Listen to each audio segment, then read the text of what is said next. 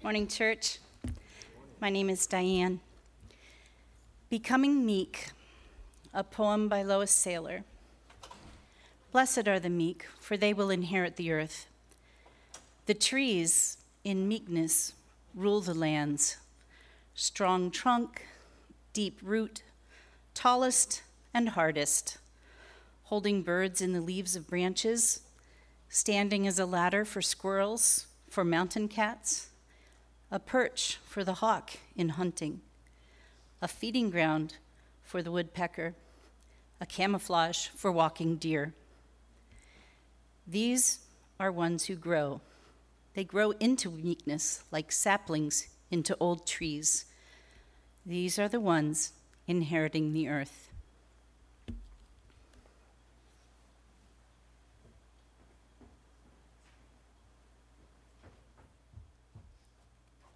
Good morning, church, and happy Mother's Day to all the mothers out there. In our house growing up, Mother's Day meant badly cooked breakfast, and so it's funny because today it's like now you can just download MP3s, but back in my day, you had to wait till your song played on the radio, and then you had to get like the free recording devices called cassettes for the younger generation, and they went into this thing called a tape recorder, and then you recorded. But so my brother Joe and I, who I grew up with, we would always, it was like a competition who could win, right? We didn't say it's who loved mom the most, but it's whoever won, and we'd always try to record Hero by Mariah Carey. But I think she threw away the tape every year because every year we had to get a new one. So that's what we did. We had Badly Breakfast and we'd play it on loop, Mariah Carey, Hero. And then we got a little bit more cultured and we moved on to Dear Mama by Tupac. So happy Mother's Day. Happy Mother's Day to the mothers who birthed us, to the mothers who nursed us, to the mothers who loved us. Happy Mother's Day to the mothers who taught us, who mentored us, who raised us, for the mothers who taught us about who Jesus is. But happy Mother's Day to also the mothers who dream. Mother's Day is also a hard time of year for many different reasons. Just know that God is with you, God loves you, and he loves your heart. Let's pray together. Father, our God, we thank you so much for the gift of being mothers to the world. How you call all of us to look like you, a God who nurses, a God who loves, a God who gives his best for the world. God, we pray for a special blessing just upon this service. We thank you so much for your love for us. And we thank you so much for this chance to be able to learn about you and learn what it means to be meek, what it means to serve you. In your holy and precious name, amen. You have your Bibles, turn with me to Matthew chapter 5. We've been going through the Beatitudes, and the sermon, we've said it's blessings, promises of the kingdom. Blessings you get because in every Beatitude there's a blessing that goes forward. But more than that, the blessing that Jesus is going forward is these are promises that he wants people to have if you belong to him. The Beatitudes are best understood not as separate virtues to be able to build upon or to work on one for 2 weeks and then try the next one for 2 weeks. It's a composite picture. Just like most of us will not take one bite and think we've had a whole meal or read one page and think we've read the whole book or watch 30 seconds and think we know the whole movie. The Beatitudes are best understood as a composite picture. But more than that, these are promises that Jesus makes to his followers. Jesus is beautiful, Jesus is amazing, Jesus is genius, but Jesus is also just teaching what the Father taught and promising what the Father promised. So the Beatitudes are not necessarily new in that sense as much as it's Jesus reminding people what God has always promised them in the Old Testament. Lastly, the Beatitudes are a teaching, which means that we have to learn something. It's a call, which means we have to answer. And it's not necessarily salvation, for salvation is Jesus Christ, the one who came, the one who lived, the one who died, right? Salvation is through Jesus Christ. But what these Beatitudes call us is a way to life and a way to live. So if you have your Bibles, we're going to be in Matthew 5. I'll be reading the first 12 verses. Now when Jesus saw the crowds, he went up on a mountainside and sat down. His disciples came to him and he began to teach them. He said, "Blessed are the poor in spirit, for theirs is the kingdom of heaven. Blessed are those who mourn, for they will be comforted. Blessed are the meek, for they will inherit the earth.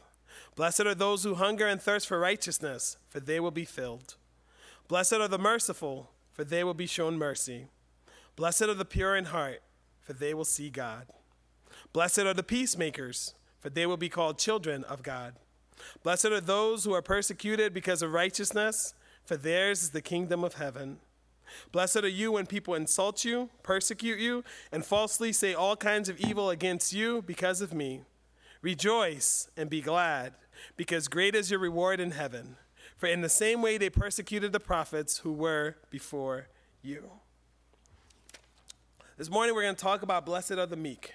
One of the things that's important to understand about this word meek is that there's something phenomenal that happens in language that we don't always track. So what happens in language is that over time, words evolve in their meaning. This happens all the time. A couple months ago, I was having lunch with someone, and I said something about, that's a very, very unique way of doing that, And the person was like stumped, and they're just like, well, there's more than one way to do that. But I was like, yeah, but it's unusual. And the person's like, that's not what unique meant. And I wish I knew this at the time, because I would have been like, well, Ann Curran, who has a PhD in linguistics, says I'm right and you're wrong. But I didn't know that at the time, so it's okay. They'll hear it on this message, I'm sure, right? But Ann Curzan has a PhD in linguistics, and one of the things she points out is that words change over time. So for some of you, you grew up with unique meaning one of a kind, right? And you think that's what unique means. Well, for my generation, we've changed the word, For us, it's not just that, but it's also very unusual, could be unique.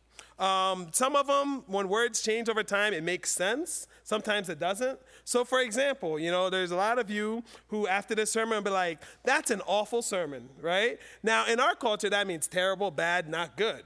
But there was a time where awful meant what? Full of awe, right? So you see how that's changed over time. Now, when you say it's an awful sermon, I'm like, what are you talking about? Which way are we going?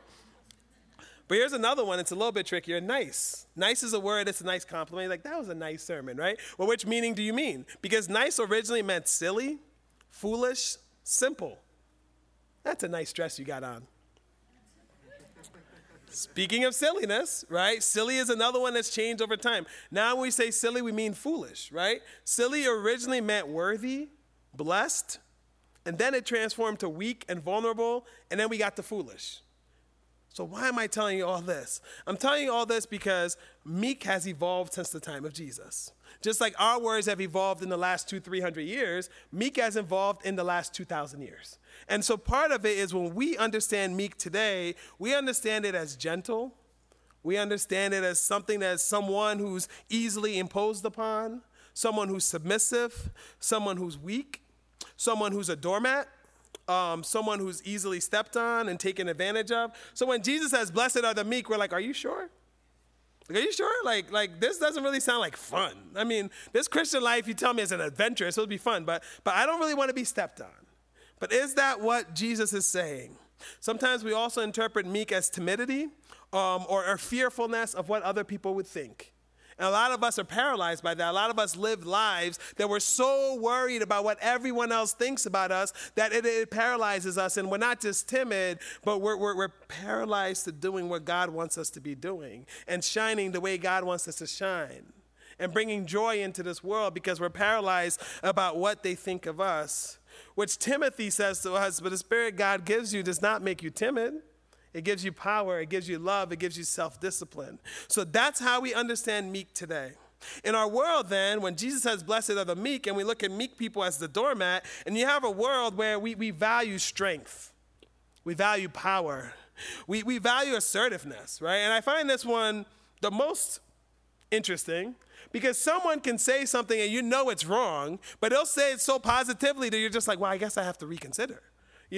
We value assertiveness so much in this world that someone can be lying to your face and you'll be like, well, I mean, yeah, but he said it so strongly. Meekness, then, is supposed to be this opposite of this world and all these world values, but we get kind of tripped up because we understand meekness as weakness. We understand meekness as being a doormat. We understand meekness as not mattering enough. But is that what Jesus means? And is that what Jesus calls us to be? So just like we said that the Beatitudes as a whole is this composite picture and you need the whole picture, meekness in Jesus' time was also a composite picture. In our culture, we might call it an umbrella word. And all that means is that they had a lot of different meanings or semblances that went into this word. So it's a 4-letter word, it's a small word, but it had a lot of meaning. So what are some of these meekness? What are some of these meanings Jesus we've been talking about? Well, first of all, in that ancient Near Eastern culture, in the Greek influence, Aristotle, maybe you've heard of him, he was very, very smart. And one of the things Aristotle said is when he thought about virtue as not being on one extreme or the other, but being in the happy medium. So for him, for example, if you squandered everything, you'd be on one side, right? But if you were stingy, you'd be on the other side. Neither of those are virtues. What's the virtue? Happy medium, being generous person. And we see this in Scripture, right? There's a story that you grew up thinking it was called the prodigal son. Then you started coming to H-Brick and you find out that both sons are lost, right? It's not the prodigal sons, it's the prodigal sons, right? Now, a lot of us know that story. We know about the squanderer. We know about the one who's off with wild living. And some of us who don't even live that wildly, we want to be that one because it's like, well, the father loved him and he comes back and that's my story, right? And so that's one extreme. But then don't forget the other son. And I would venture to say for a lot of us who grew up in the church, we're a lot closer to the stingy son than the squandering son. And what I mean by that is that we've stayed home, but we haven't walked in the love of our Father. We've said to God, I tried my best. I'm doing what I'm supposed to be doing. I keep my head down. I'm trying to live for you. And then it seems like everybody else gets your love or you care more about them. What about me who've been faithful to you? The stingy son is also the other side of the extreme. What is the virtue? It's the father who's in the middle. The father who's generous. The father who says to the son, come home. And the father who says to the other son, you've always been home. You've always had my love. So when we think about virtue and meekness to the Greeks and to the people of Jesus' day, even the Jews of that day, it was a virtue and it was represented by this happy medium. Not on an extreme, it's the happy medium. So what did this happy medium look like?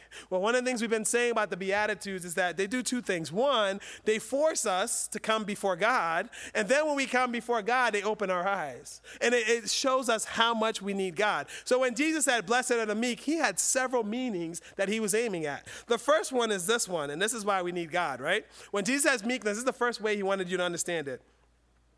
For you to always be angry at the right time, at the right thing. Think about that for a second. That was meekness. This is why you need God. It's okay. Breathe. This is why you need the Holy Spirit that lives within you. That's why you need the community around you. Meekness wasn't weakness. Meekness was only being angry at the right time. There's a lot of us who are going to stub our toe walking out here, and we might think some things. We might even say a few things, right? And we'll get very, very angry at that. But Jesus says, no. If you want to look like me, you have to be meek. If you want to be meek, you can only be angry at the right thing at the right time. So it's not even about what makes you naturally angry. It's not even about what you're struggling with. It's what makes God angry.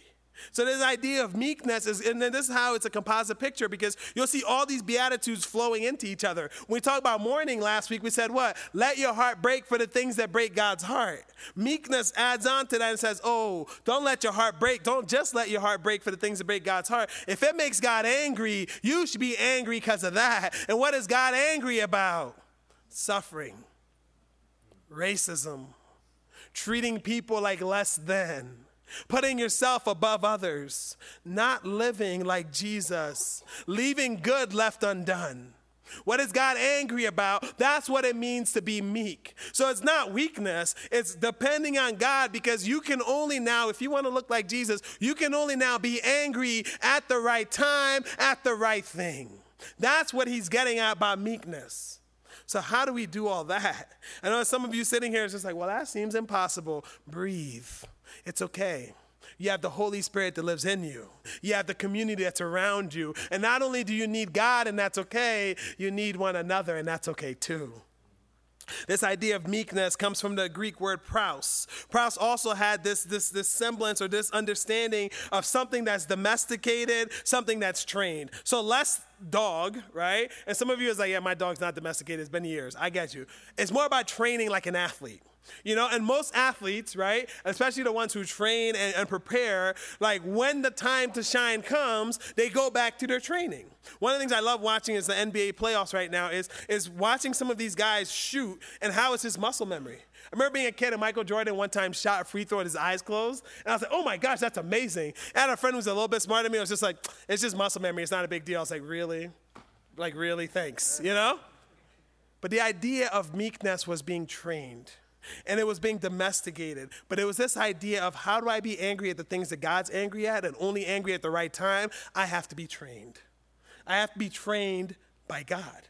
So not only does the Holy Spirit live inside of you, the Holy Spirit is not sleeping inside of you, but you're also not working to keep it quiet inside of you. That the Holy Spirit is transforming you. That the Holy Spirit is fighting down this flesh. That Jesus Christ is living in you and pouring out of you. That every day you're waking up and say, God, I want to look more and more like you today. Even if it's just a baby step, let me come further today than I was yesterday. The Holy Spirit lives in us. But is the Holy Spirit alive in us? Are you being trained? Are you being domesticated in a way? Are you submitting to God every single day? Meekness was this idea of being trained. Because here's the thing, when you're trained by God, you will be fearless. In a world that has timidity, or in ourselves that has fear about what to do and where to go, God says, if you let me train you, the places you shall go. God wants you to be fearless. It's a little bit different in our understanding of meek. So we have to be always angry at the right time and the right thing. God help us. We have to be trained by God and the Holy Spirit that lives within us. God help us. But this idea of meekness also then has this undercarriage, this other understanding. Every instinct, every impulse, every passion is under control by God. See why we need God? Every impulse, every control, every action, every reaction under control by God. This is what it means to be trained. This is what it means to grow. This is what it means to go out and cry out to God. This is what it means to need God. Because he doesn't just want you, he wants all of you. And it's not just about making your thoughts captive, it's making your thoughts surrender to God, making your actions surrender to God, making your life surrender to God.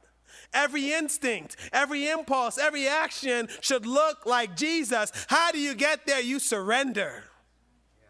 You surrender, because it's not just about being controlled and domesticated, it's about being God-controlled. Every instinct, every impulse, every passion in a world that maybe elevates those things above everything else and puts self behind it, Jesus wants you to submit those things to him and puts him behind it.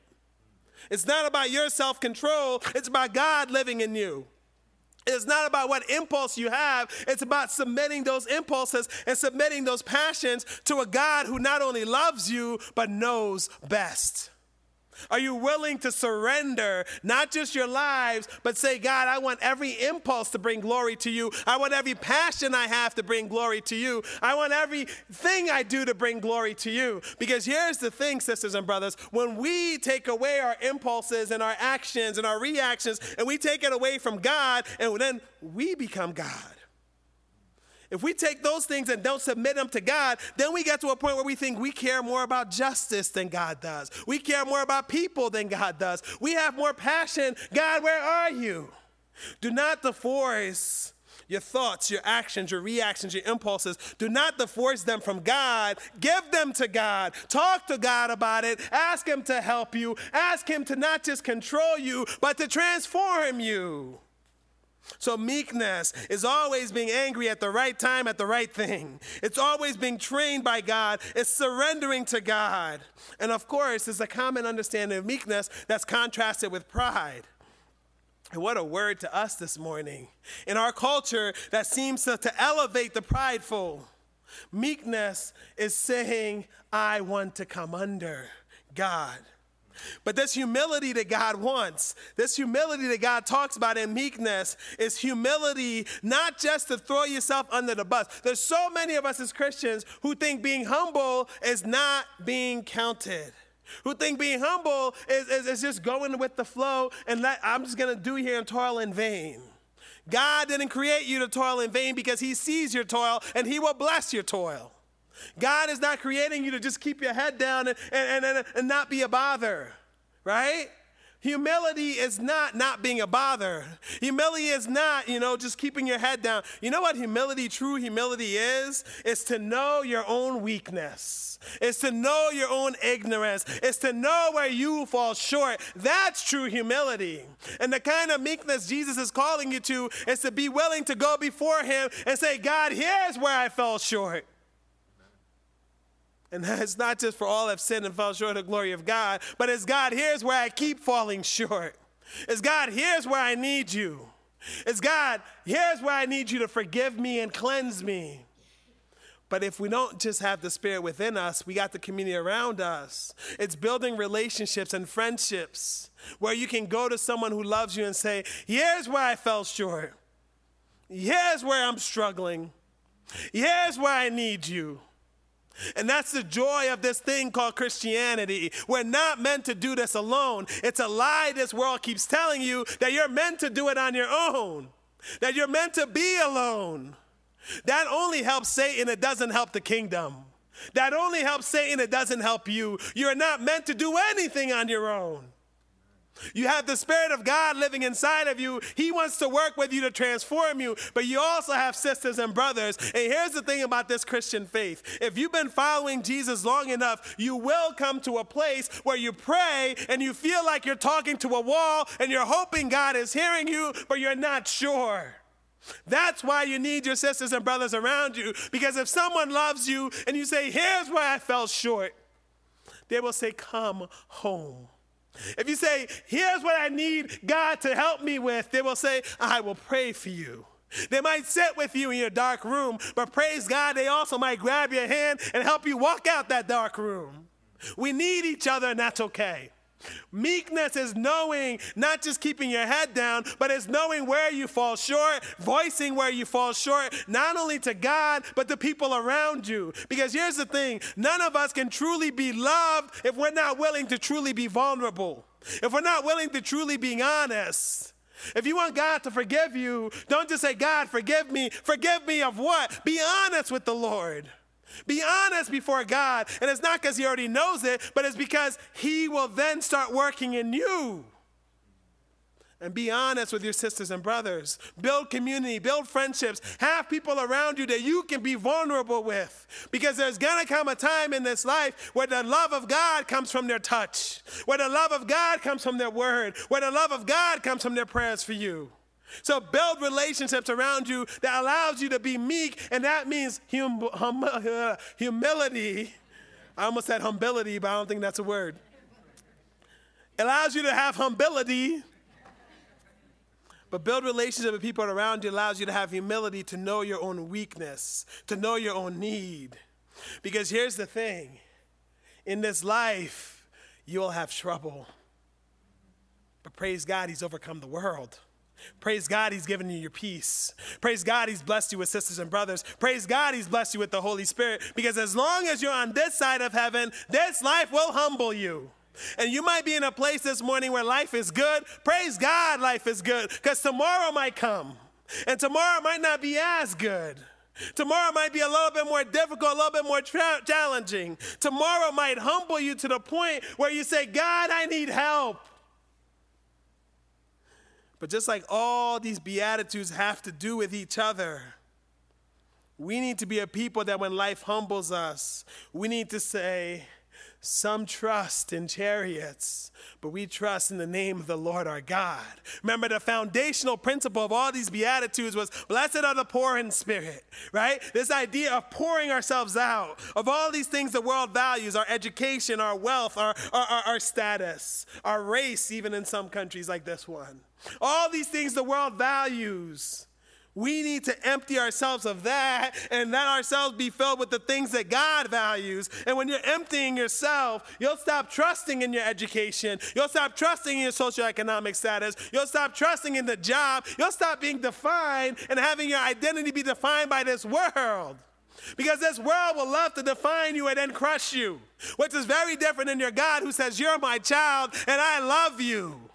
I'll always love you. I've always loved you. You can always come home to me.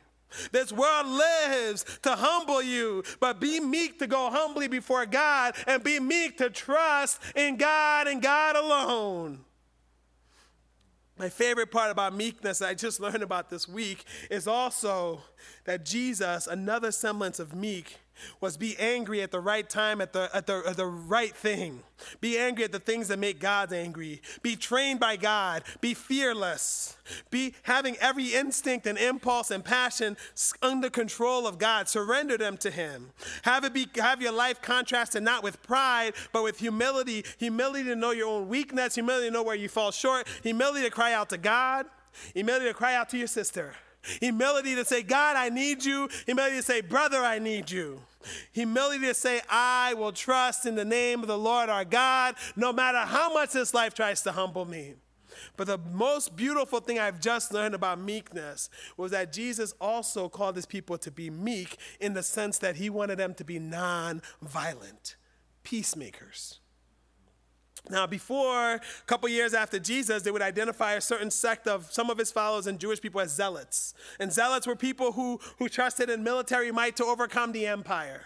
And the reason I think this is beautiful is because a lot of us, as brethren in Christ, we love our call to be peacemakers. And a lot of people look at peacemakers and they're just like, I don't know what that means, I just feels like that's meekness. And in a way, with our false understanding of what Jesus meant by being meek, they fit together. Because we think peacemakers are just quiet, the subservient, they'll just go with the flow. They'll get trampled down upon.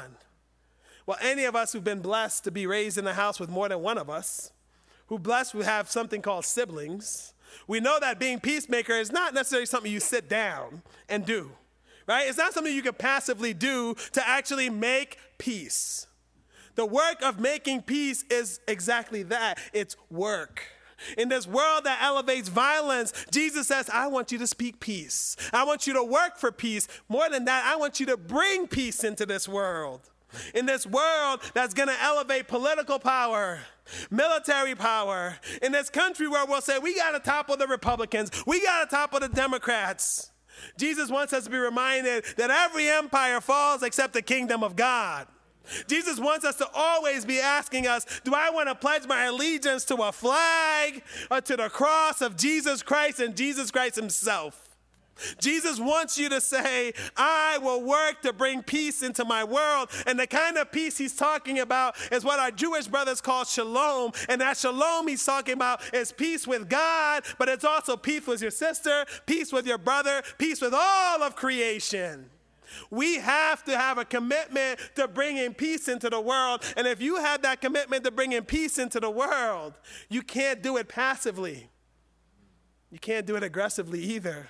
And since we're in Central Pennsylvania, might as well put them together. You can't do it passive-aggressively either. When God calls you to bring peace to the world, you have to be willing to shine your light into every darkness. You have to be willing to get on your knees and pray. You have to be willing to do the work of making peace. Making peace is not just saying the world is not as it should be. Making peace is saying, God, how can we do something together? What I love about the Beatitudes is that there's certainly a composite picture, but it's also building blocks. And so far, Jesus has taken us on this journey where first he said, be poor in spirit. If you're going to follow me, I need you to do it now and every day of your life. Empty yourself. Because as long as you're in this world, it will fill you with its ideas. It will fill you with its thinking. It will fill you with its values. And sometimes those are good, but sometimes they're going to conflict with me. So every single day, if you're going to follow me, say, God, I want you to empty me of the things that don't matter and fill me with the things that do. Being poor in spirit, it says emptying yourself consistently. And Jesus says the reward of that is that heaven belongs to you. So you start with this emptying. And part of the emptying comes with mourning. And the mourning isn't just losing relationships. The mourning that comes is losing your ways of thinking, losing the things that you've been taught to value. Good things, they're just not maybe God's things. Things that maybe you thought was worth holding on to that conflict with who Jesus is. They might be good to you before, but it's not the best of what God wants. So Jesus says, empty yourself of those things, and it'll come with mourning, it will come with sorrow, it will come with loss. And as you're going through all this, you'll start to look like me and think like me, and these things that break my heart, they will start to break your heart too. But praise God that your comfort, my comfort, Jesus says, is with you. That not only does heaven belong to you, but comfort is here in the power of the Spirit and Jesus who's here for you. So we need to empty ourselves. to be filled by God. And we need to mourn and let our hearts break for the things that break God's heart. And then when we get to meekness, now we're ready to fully surrender to God. That's what it means to be meek. Are you willing to be fully surrendered to God? Because here's the thing. If you're fully surrendered to God, when you hear blessed are the meek, you will hear be always angry at the right time and the right thing. When you hear blessed are the meek, you will hear that I'm going to be God controlled. You know, one of the things that conflicts our understanding of meekness is people in the Bible who are described as meek. There's two of them for sure. Then there's one who I think they should have described as meek, so we'll talk about her, the third. The first one is Moses. You remember Moses? Moses not only led his people, or God used Moses to lead people out of slavery, but Moses tried every excuse in the book, right? He was just like, listen, I can't speak. And God's like, it's cool, I got you. We'll send Miriam and Aaron. You know, it's just like, but you know, I came from this family. Like, what am I going to do? And God says, it's okay, I'm with you. I will always be with you. And Moses goes from this mild and trying to keep his head down to leading people out of slavery because he believed in God, because he was meek. Because he believed and trusted God, because he became fully surrendered to God, because he didn't think about his pride and his titles, but he thought about the people God sent him to save. He thought about not what he had, but where he lacked and gave it to God. And he did it non-violently, didn't he? Moses was meek. You know the other person Scripture describes as meek? And this is interesting because we still want to think of meek as weakness. It's our Lord Jesus Christ. It's the one who spoke the world into creation, yet stood before his creation and submitted his life. He stood before an empire that he knew would fall and let them crucify him. Jesus Christ, being lied upon, being tortured, suffering, was meek because he fully surrendered to God for God's will. But you know my favorite picture of meekness? It's a lady by the name of Esther. What I love about Esther is simply this. She was from a culture that didn't value women. She was from a culture that didn't listen to women. She was from a culture that didn't even think women were equal. We're good now because we're progressive, right? We've learned so much. That's sarcasm. I've got my sarcasm font on my paper. But Esther comes from this culture that doesn't value women, much like ours, doesn't think women have a voice, much like ours, and doesn't think she matters, just like ours. She's also a Jew, which means she's an immigrant, a refugee, an outsider. And just like our culture, we don't necessarily value immigrants, refugees, outsiders like we should, like Jesus does. So she's a woman, she's an immigrant. And here's the one that always sticks with me. And I think part of the reason it sticks with me is it's kind of personal. My grandpa was a polygamous Muslim chief. So I remember growing up with my grandmama and knowing what it's like to be a number to your husband. And Esther comes and she's one of the wives. Think about that for a second. To the person she loves and gives her life to, she's just one of the number. So she's a woman that's not valued. She's an immigrant that's not valued. She's not even valued by her own husband. Yet because she fully surrendered to God, yet because she was bold, yet because she was willing to say, God, I want to do what you've called me to do, yet because she was willing to say, God, I want to be angry at the things that make you angry, yet because she was willing to know where she lacked and how much she needed God, because she was willing to be a peacemaker for her people, she goes in meekness, but it's boldness before the throne, and God uses her to save his people. She's a woman who's not valued. She's an immigrant who's not valued. She's a wife who's not valued. And God still used her to do great things. To me, that's a picture of meekness we can hold on to. Because every one of us in this room have something that this world tells us we're not valuable because we are or we have. And God says, bring it to me. I can use you to do great things. That's what it means to be meek. So whether you're Moses leading the liberation, or Jesus dying for salvation, or Esther, who looks at a society that doesn't see value, but cries out to her God who she knows values her and uses her to do a great many things for her people. Jesus blesses the meek by saying, be angry at the things I'm angry at. Be surrendered and God controlled. Be always knowing that you need God. Look like God and learn from the Spirit. And then you get this thing called inheritance. One of the things that's fascinating about inheritance is that we inherit many things, right? We inherit genes. Some of us, for better or for worse, look like our parents, and we could do counseling later. You could deal with that, And you're like, well, I don't look like them now. Don't worry, it'll come.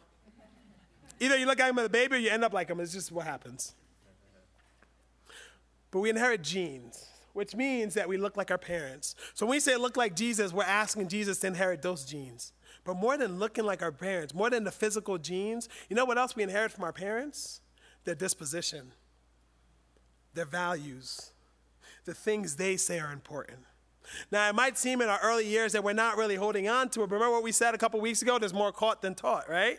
What you inherit from your parents are those things. You inherit not just your genetic composition, but you inherit their disposition, and that's your fortune. In this world, the fortune might be the house you get or whatever's in the bank account, but your true fortune is going to be what you inherit from your parents, what values you get from them. And Jesus wants you to inherit his values. He wants you to look like him. Christians are supposed to look like Jesus, act like Jesus, and live all of their lives to Jesus. And Jesus says, these are the ones who will inherit the earth. First service, my sister Melinda was here. And I remember, Shell and I will be married this June for 10 years. And I remember at our wedding, Melinda got on the microphone, God bless her heart. Not that, I told her I don't hold it against her. I'll just always tell the story.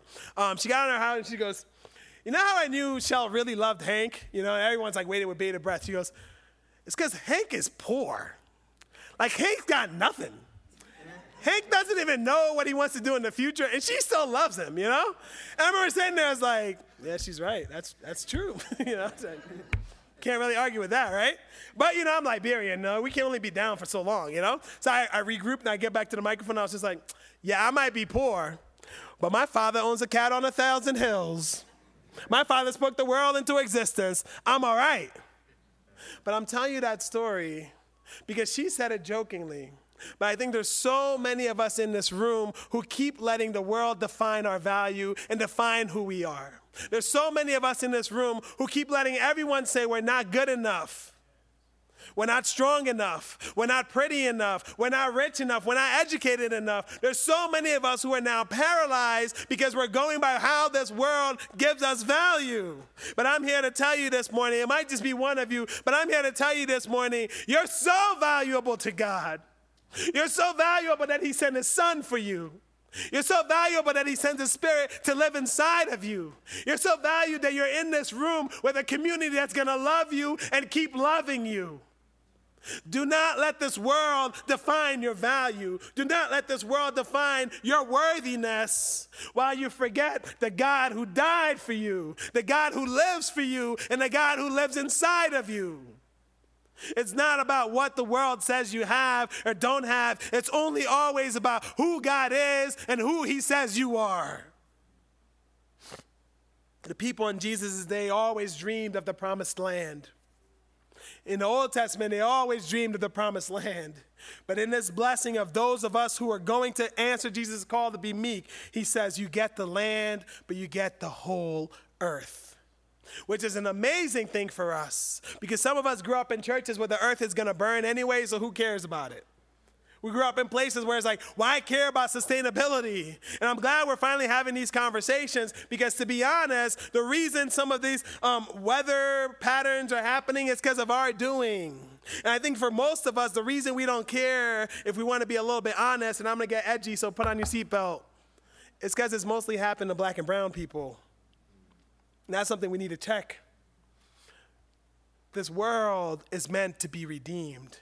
This world will be redeemed. And you serve a God who doesn't want to burn the world in hell, but wants to redeem it. You serve a God who doesn't look at anyone based on their situation and gives up on them. He wants to redeem them. You serve a God who looks at every situation and says, that's all you got? I've worked through that before and I'll work through it again. Our God is a redemptive God. Amen?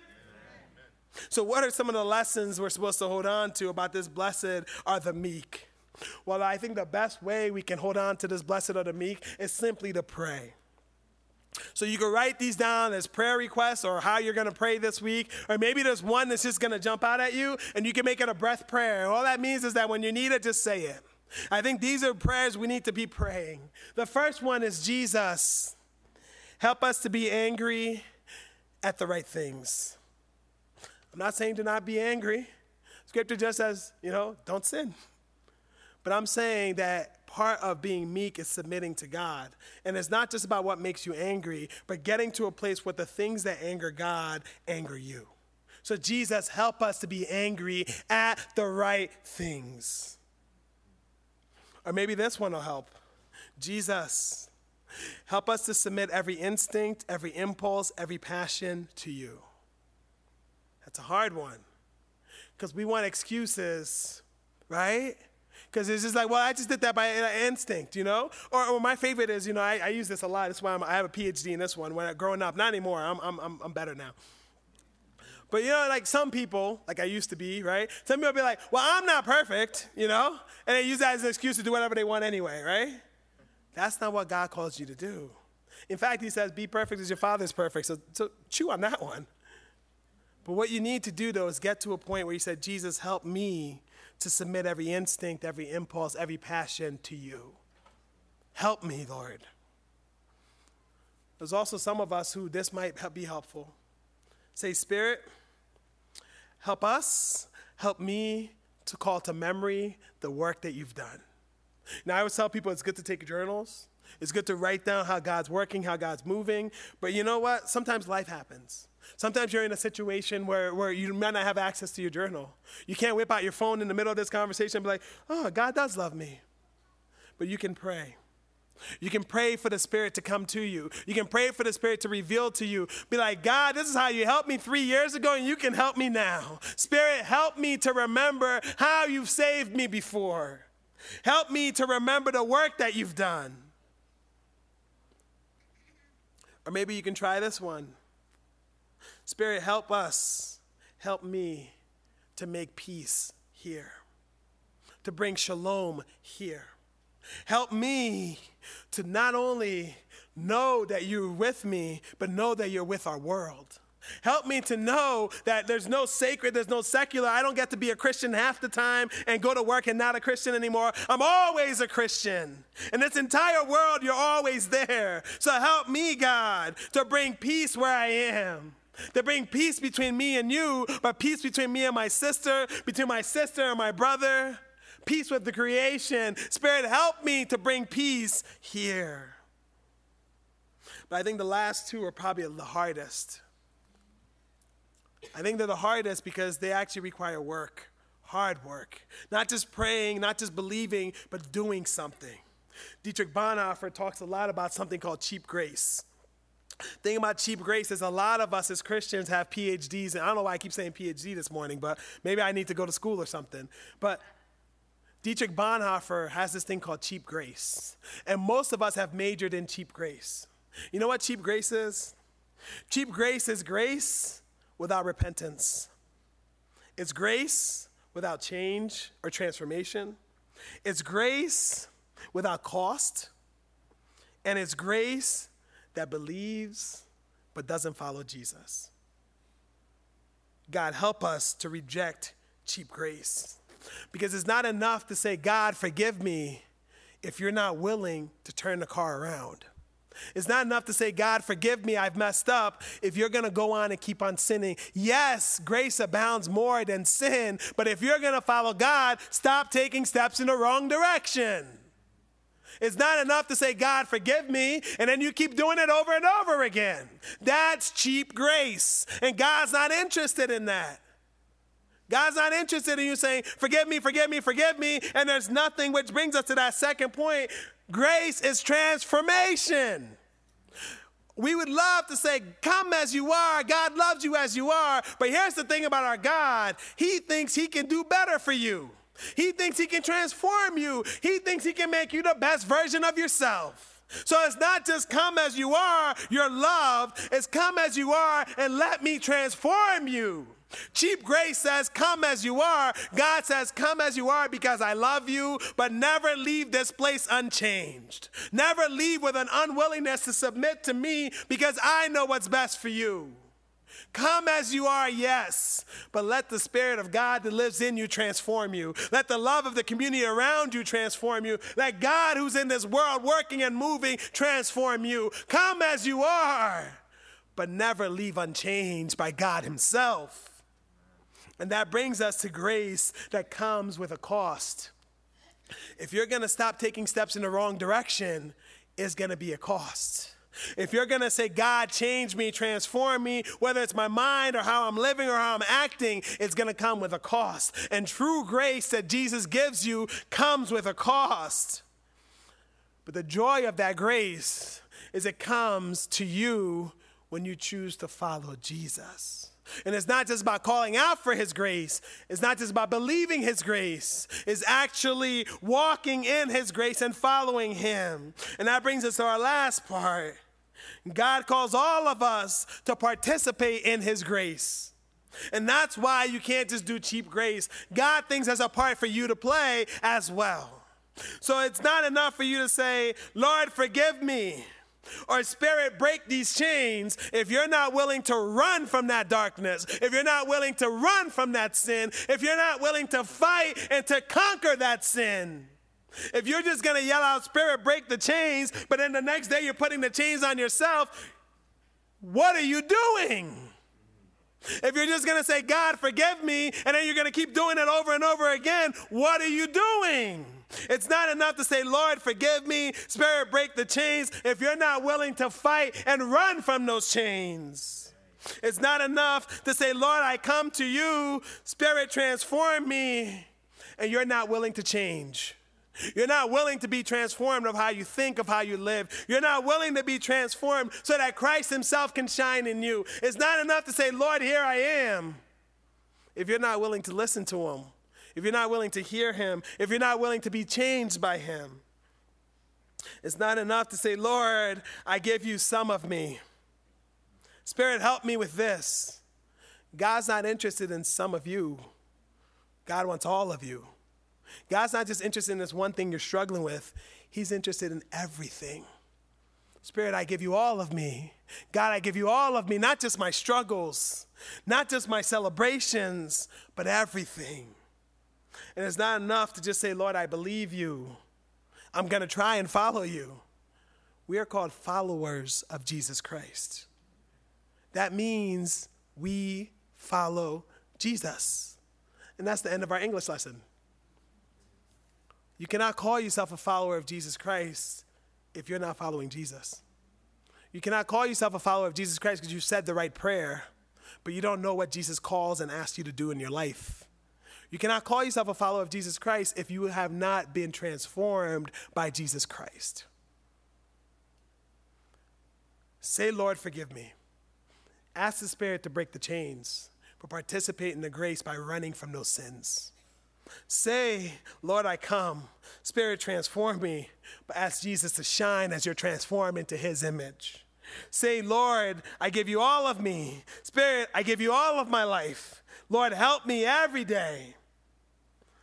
But say also, Lord, I follow you. Lord, I listen to you. Lord, I hear you.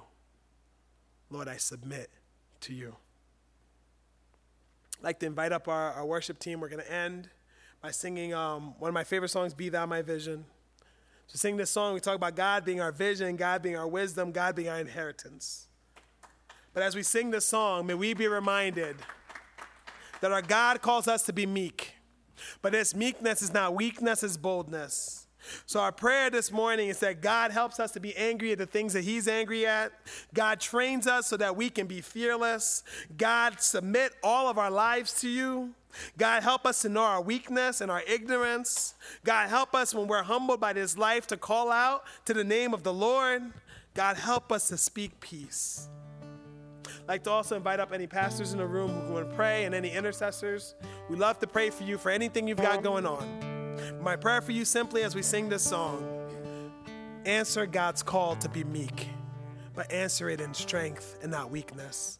Answer it in surrender and not assurance. Answer it by giving your life to him, all of you, amen? Let's sing together. Please come up for prayer.